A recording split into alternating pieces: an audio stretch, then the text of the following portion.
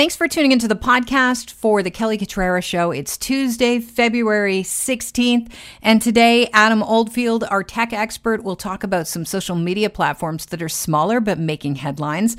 And on that vein of social media, the Star is reporting that people in the Lawrence Heights community can predict violence before it happens based on social media posts. We'll talk about that with our law enforcement expert, Dave Perry. But first, residents of Chicago condominiums at 385 Prince of Wales Drive in Mississauga were tested yesterday after a cluster of 5 cases of the South African variant was discovered at the building. Dr. Lawrence Lowe, Peel's Region of Peel's Chief Medical Officer of Health, joins us right now. Thanks for joining us, Dr. Lowe. Good to have you on. Thanks for having me. So beyond its presence, what's the most concerning thing about this cluster of South African variant to you? So certainly we were concerned enough with recognition that the 1351 variant that was originally detected in South Africa is not yet circulating or not known to be circulating widespread in our community. So obviously when we identified a cluster where there appeared to be transmission within the multi-unit dwelling in the city of Mississauga, we thought it important to, out of an abundance of caution, leave no stone unturned and see if there are any other cases within that structure that needed to be investigated. Okay, so you're not only trying to contain this spread of the South African variant, but you're trying to basically determine how it spread by testing everybody. That's correct. It's both containment, because we know that it's not, at least to our knowledge, we haven't seen any other clusters of 1351 outside of this specific dwelling. But yes, actually, if we do identify additional cases, we'll be able to get further information and first of all, see if it's the variant. And second of all, try to figure out, well, how are they all connected? What do you mean, see if it's the variant? I thought, aren't we certain that the 5 people have that South African variant? Or are you talking about to see if we get more positive hits, if it indeed is the same variant? That's the second piece. So the 5 people are definitely confirmed 351 variant, but the whole of building testing was to see if there are additional cases of COVID-19, and should those come back positive, we would ensure that they're screened for the variant, just to make sure that, first of all, to see if they're linked to the cluster, and then to really figure out how are they all related. Yeah, I understand that none of these 5 cases came in direct contact with each other. And that, I'm guessing that's the major reason, beyond trying to get ahead of this virus, this variant of the virus, as to why you tested everyone. Yeah, absolutely. And so certainly with our partners, our provincial partners at Ontario Health, who actually their agency did the floor-to-floor testing yesterday. What our initial investigation has, and we've had a public health inspector on site who's done infection prevention and control checks. We've interviewed all of these individuals who've been impacted. They've been absolutely forthright and cooperative, and to the extent that it doesn't seem like there was any close contact in the way that we would traditionally see, represents there might be some other way that this is spreading within that facility, either common areas. We're looking at things like, the elevator, the corridors, even just, briefer moments and thresholds, which really points to how much more contagious these variants potentially are. Is there a possibility that it could be ventilation?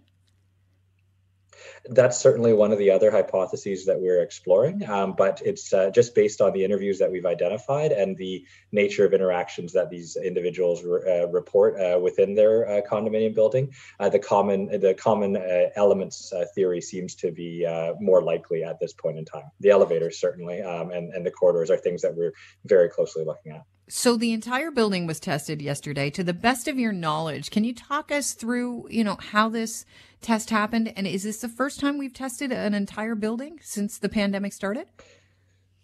So it's not an ordinary practice, certainly. And I think the reason we're doing it is because we've identified the South African, 351 variant in the midst of that complex. If it were anything else, we would really, it would be in line with keeping with what we know about community spread of COVID. And we know that there's a baseline level of risk out in the community. But the fact that it was 5 cases of the 351 variant really gave us pause. And so we went floor to floor. It was entirely voluntary, but obviously highly recommended, just highlighting to residents that we're really trying to get to the bottom of this to keep them and to keep our community safe. And how was that received? So we had significant willingness to participate. I think it really speaks to the overall spirit that we've seen in our community. Many people recognize and they're taking this very seriously.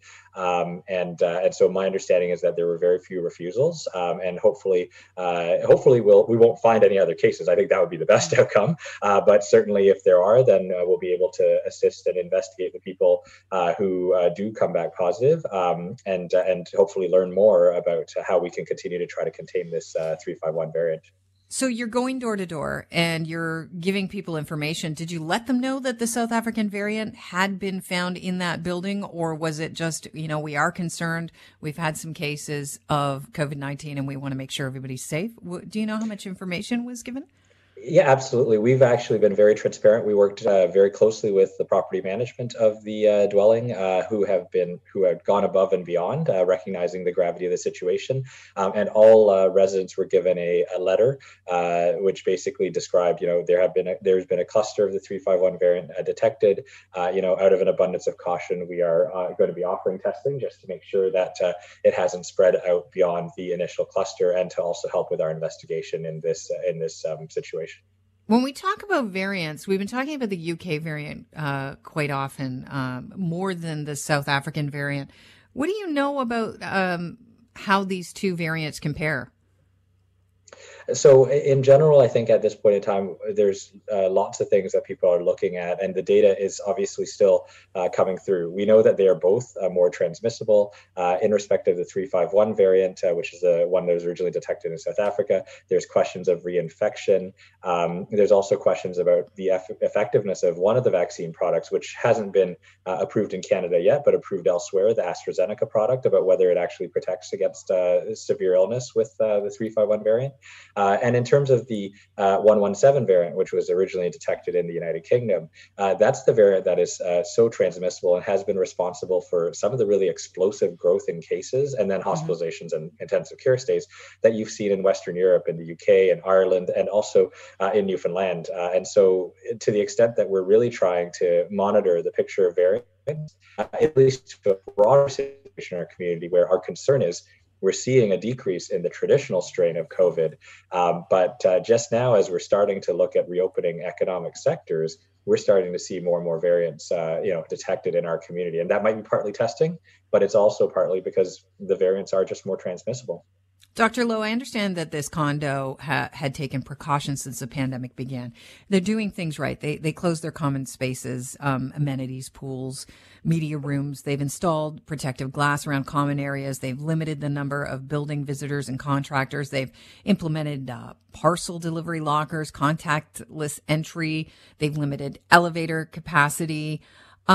Is this a case study, this particular building, and how effective these new variants can be at finding a host and quickly? Absolutely. And I think that's part of the reason why we did whole of building testing, so that we could really understand the situation and find cases.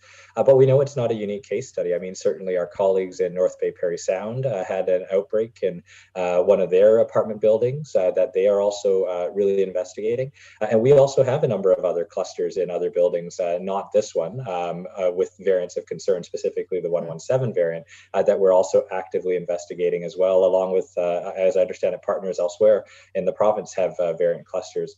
The reality of the situation is, what we are finding in all of our investigations is that the variants are indeed more transmissible, perhaps in a shorter period of time and with more transient contact than previously seen. Is it a PCR test that you gave people, or was it rapid testing? So it was PCR test that was undertaken, mostly because you need to have a PCR test in order to be able to screen for the variant of concern, and then genotype to make sure it's the same variant if it is identified. When do you expect test results back? And in the meantime, what are the residents told to do? Are they self-isolating? No, so our provincial partners have advised us that at this time we can expect the provincial laboratory to get these tests back throughout the next few days, throughout the rest of the week, and we'll start to piece the picture together. And in the meantime, because this was done out of an abundance of caution as a surveillance sort of screen, the only residents that are being asked to isolate at this point in time are those that were identified as having been exposed to cases in the course of our investigation, or anyone who's currently symptomatic in keeping with standard practice. And after this is done, will you, as we mentioned, it's a case study, if you find new cases? Will you conduct another full test of the building? Well, I don't know if we do another full test of the building. I mean, given that we already have that point in time snapshot. But if we do identify additional cases, what we would do is we would essentially conduct our case management and contact tracing as we have with every single other case that we've had there to make sure that we're getting to the bottom of the overall picture and then also stopping onward spread. Dr. Loh, very quickly before I let you go, I know that on Monday your stay-at-home orders will be lifted in the region of Peel. Toronto and York will also be allowed to move into the framework. Now, York is asking that they be moved into red. Toronto, John Tory, the mayor, they feel that they'll probably be moved into gray. Is there a color-coded framework place that you would like to see Peel land when things open up on Monday? And I say so with a heavy heart because I recognize that so many people have really been through this, and it's a matter of really trying to get through this for longer. But if we are to move into the framework, it would likely be gray, simply because our rates are still the highest in the province, and we're still seeing these variants emerge.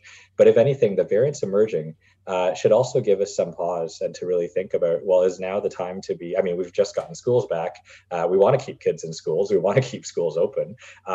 Is now the time to also be opening all sorts of other things at the same time, especially when this picture on variants still remains very perturbed. I want to thank you for your time, Dr. Loh. You're always so generous with the show, and I appreciate it. Thanks so much for having me. I really appreciate the opportunity. Cheers. That's Dr. Lawrence Loh. He's Peel Region's Chief Medical Officer of Health, giving us insight into what it's like to actually test an entire building, an apartment building, a condo, full of residents. I think there's something like 1,800 residents in that condo. So that's a lot of door knocking and a lot of conversations to be had during a pandemic. All right. Let's talk about what's going on online. Adam Oldfield is our guest. He's our 640 Toronto tech expert. Adam, I read that Parler has relaunched on an independent, platform, technology. What's going on right now? Yeah, what happened with Parler was shut down by the big boys. When we say the big guys, Amazon is one of the largest, Google is the following, and of course Microsoft with Azure. All three are the largest that primarily host most of those popular platforms that we visit. So with that said, what happened was there was a little bit of a pushback on that little situation, little or big if you want to call it, that down in Washington when they stormed the Capitol, and as such it was deemed that Parler.com, which is a social platform similar to a Facebook. You build a community, you have a group, you can have your chats, share your discussions, was very right-wing conservative, and as such, Amazon stepped up as they were starting to cut off the president and take down his Twitter account, his Facebook account. They actually took down Parler.com, which was actually, again, to be determined, a platform that was assisting in organizing this. So when it came down, Parler.com ended up reshuffling. They restructured. And this is actually interesting, Kelly, because during the pandemic, we've seen a lot of things. One of them is the rise of the small guy. So, we look at the Amazons, the Googles, the Facebooks, all these big, massive billion-user platforms, and a little social media platform like Parler went to a smaller server platform. It's called Skylink, and there's many of them out there. There's more than the Amazons out there, if you can believe it. Anyway, it's a server out in LA, and they're going to probably now get a lot of attention from bringing them online, whether it's good or bad. But Parler.com is now online, and it's capable of now allowing users to sign back in again. I will say, I think, when it comes to the social media platforms and allowing discussions, Parler, their name is the best name out there. Just because, the whole idea of coming into the parlor, pouring a cognac, sitting down, that old timey, after dinner place to chat by the fire, it's just so perfect. It makes much more sense than birds tweeting. Well, it's interesting to see. There's a lot of them out there that have come up. Like you brought up, that a great example, and another one that's 20 million and rising is a podcast platform called Clubhouse, and that one I know is getting a lot of attention at this moment because it's gaining popularity along with these minor social media platforms. I want to keep emphasizing the minor. And what's the difference between them? The difference is with Facebook, you can sign up and it's free, and you more or less provide your data, and we all know what's going on with Apple right now, where they're going to be shut that down. It's another topic for another day. But in the meantime, these little social media platforms are setting up with an invite only, and Clubhouse is one of those. There's another wiki version, which is similar to a search option that you can sign up for. And these platforms come with a bit of a different feature. One of them is you can sign up as a community. You can invite only. So it's not just everybody and their brother can sign up. You've actually got to be recommended and have a following to be able to sign up for some of these. However, you have to be a member of the club. You'd be a part of the club. It's a be guest a member list. of it. Yeah. And you're not something from North Korea. But just be careful, because Clubhouse just, unfortunately, like many social medias, they're small. And that means in smaller cases, they don't have the same security features. And there is actually a situation where Clubhouse, the small social media, was infiltrated by the Chinese government, and they were determining that it wasn't secure. Okay, let me ask you this very quickly before we move on to the SolarWinds, because I want to get this in if we can on time. Clubhouse, you said it's kind of like a podcast platform. So instead of typing, is it all audio based messaging? Yeah, well, it's a combination of both. Primarily, you sign up, and think of it as a podcast in the form of where you would normally throw it on, and share it with everyone, and anyone and their brother could listen to it. In this case, it would be an invite only. It's an audio sequence. It can't be recorded, so it doesn't allow you to copy it, download it, or otherwise. So it's proprietarily invite only to listen. You can have a comment, but the comments can only be by invite of those that are allowed to listen. Let me get this straight. Are you eavesdropping by invite on some people that are leading this conversation? Well, I guess if you're invited, I don't think you're eavesdropping because there was an invite there. So it's kind of like you're welcome to the party. But, no one, you might be asking, like, who invited Billy? But Billy was invited. So you can definitely see who took Billy and brought him into the equation. Interesting. Let's talk about Microsoft has announced that SolarWinds attack took more than 1,000 engineers to create. Now, when they talk about engineers, are they talking about hackers? Yes, yeah. What they're talking about is computer engineers. I think we're trying to. This was a PR message on their part, smart on that side. When we say engineers, technically hackers and so forth are engineers. They're computer engineers. I mean, they know how to run the code and otherwise. But it took 1,000, and what was interesting about that was the fact that 1,000 of them were. I mean, this is a very serious infiltration. SolarWinds, and many people still are confused. What is SolarWinds? Sounds like a new environmentally climate changed software. It's actually a program that harvests data with regards to government properties and big government, federal governments. We're talking Homeland Security, NSA stuff. So 1,000 of them were working at this. And this was like a full-on job. This was their only project, was to infiltrate SolarWinds, and accomplished it doing a very, very simple task.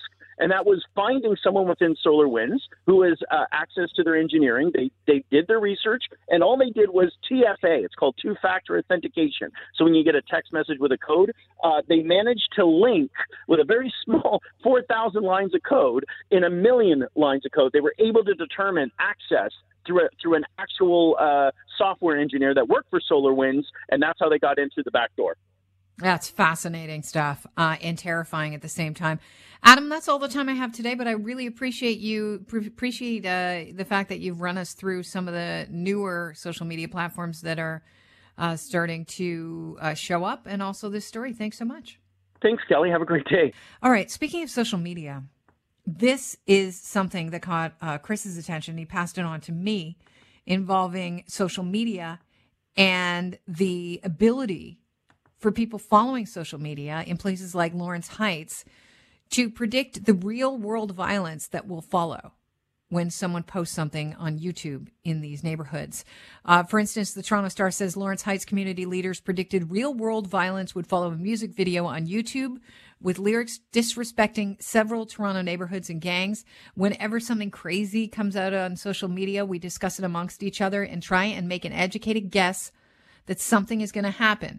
It's according to a community worker known as DJ. And within the span of a week of the video's posting last year, according to the Toronto Star, multiple shootings broke out across Toronto and the Lawrence Heights neighborhood, the neighborhood near Lawrence Avenue West and Allen Road.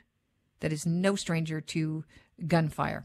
Here to talk about it is our legal analyst here Dave Perry, our 640 Toronto law enforcement analyst and CEO of Investigative Solutions Network. Welcome to the show. It's good to have you on, Dave. It's been a while.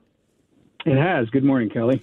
So if people in the community, like Lawrence Heights, can follow social media posts and see violence coming and see, a rash of shooting, predict where it could happen, why can't the cops? Well, I'm not sure that the cops can't. I'm guessing that they're doing the same thing and following and predicting and trying to understand crime patterns related to social media. But it is one of the problems with social media. People can pretty well these days post whatever they want, and it can be the most vile thing. And it takes somebody to actually grab the initiative to make a complaint to eventually get it taken down. And a lot of times, by the time it's taken down, the harm's already done. So it's a really tough situation for everybody. I can't imagine living in a community where you're monitoring your social media to sort of prepare yourself and perhaps protect yourself from gun violence. But that's the reality of what's happening. They're using social media to inform themselves about where it may and may not be safe. It's fascinating. What's stopping the police from acting on the information they have if they are also following those social media posts? Well, there's nothing from stopping them from doing anything except, perhaps some of the vagueness of the reports. I mean, at best, they can reallocate resources to the areas where there's anticipated problems. We predict by Friday night shootings where the shootings might be on a Saturday or a Sunday night. That we've been doing that for decades. And, all you can do is shift resources unless you have solid intelligence information that says a shooting is going to happen at a certain time in a certain place. All you can do is flood that area with resources. And isn't it interesting, Kelly, how many times we hear now that there's been a shooting and there were officers in the area and the police officers heard the gunfire and therefore were on scene within seconds. People had fled the area either on foot or by vehicle. But this is happening in spite of those interactions, in spite of the fact that resources are being put into what I would classify as very high-risk areas. It is fascinating that people can actually use social media the same way they would use an actual weapon to threaten people, and it's working. Yeah, it sure is, and in doing so, it just shows you how sensitive some of the issues in the gang culture are. That somebody can be posting something, and whether it's a threat or they're just condemning another neighborhood gang, that's about all it takes to push people over the line to go mobile, to get in their car and to drive over and find whoever belongs to the other gang. And it doesn't matter if it's the person that posted or not, but retribution is always just around the corner. Councillor Mike Cole is saying that it's time for the social media platforms to take responsibility for what they're posting. But he also, it's pointed out in this Toronto Star article as well, the way things are now, social media platforms have no reason to stop spreading the content that, the violent content that's putting up, that's threatening neighborhoods, because it creates a buzz and it drives up viewers and advertising revenue. And yep. That is making money. It's big business, and they don't want to lose their numbers. So if let's say we're talking about Twitter, and I just happened to go through an issue the last couple of months where I had somebody threatening my life and threatening my family, and that was through some work that I was doing. And you wouldn't believe how difficult it was to get Twitter and YouTube to start shutting down some of his channels and some of his posts, in spite of the fact that they were blatant threats. So I understand what people are going through, and I think the rules, and it takes government to do this, the rules, for monitoring any social media platform should be far more strict. That's not what social media was set up for. And if there's even a hint of a threat, if there's a hint that it's unwanted by, anybody that's receiving these posts, then I think the line needs to be brought way down. They should, shut down people immediately at any threat. And any hint that somebody is being harassed or stalked in any way, or that it could lead to a violent act, it's very simple. To me, it just has to follow the Canadian Criminal Code. The Canadian Criminal Code is very clear on what we can and can't do. You can't walk up to somebody and threaten them. You can't harass people day after day without facing some fairly serious criminal consequences. And I know those consequences are applied when it comes to social media, but it's so anonymous, and so many people have spoofed who they are and where their email is coming from and all that. That should be a big clue. And social media platforms, if somebody's misbehaving, should shut that channel down immediate. Yes, they might start up another one tomorrow in a different name, but that's the job. Then shut that one down as soon as they put out something inappropriate. And I agree with you that we are so short on what we can actually do in terms of controlling this horrible, threatening behavior on social media platforms. It's gotten out of control. And yet people still lean on, well, it's freedom of speech, but they're misunderstanding what freedom of speech actually entails.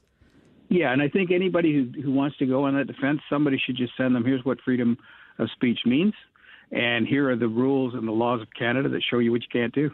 It's very clear. And the interesting thing is people know that it's clear. They understand the law. And that's why, you wouldn't believe some of the handles, if you will. I was being stalked by a guy using the moniker Agent Margaritaville. And he had a YouTube channel that he would post anything he wanted to, threatening, politicians and threatening people on a regular basis and constant harassment of people. And nobody would shut him down until, it took a concerted effort. I had to push really hard to get his YouTube channel finally shut down, and the same with his Twitter account. So it's hard. I think there's a lack of understanding, and I think you hit it right on the head. It's a business thing. They shut somebody down, they've just lost a subscriber, right? And that subscriber might have had 1 million viewers. So, Dave, what do we do? I mean, if you see something like that, is the way to deal with this problem is, to stop this threats of violence, that turn to real violence on the streets?